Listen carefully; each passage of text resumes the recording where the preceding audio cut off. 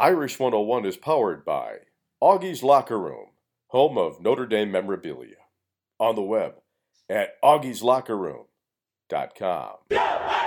Notre Dame men's lacrosse head coach Kevin Corrigan now has 311 wins with the Fighting Irish, the most wins for a lacrosse head coach at a single program, after the 5th-ranked Fighting Irish knocked off number 1 Duke 13-8.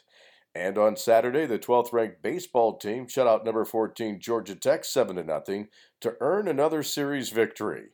The final game of the series is today at 1 o'clock Eastern Time. That's your Notre Dame update, powered by Augie's Locker Room, home of Notre Dame memorabilia.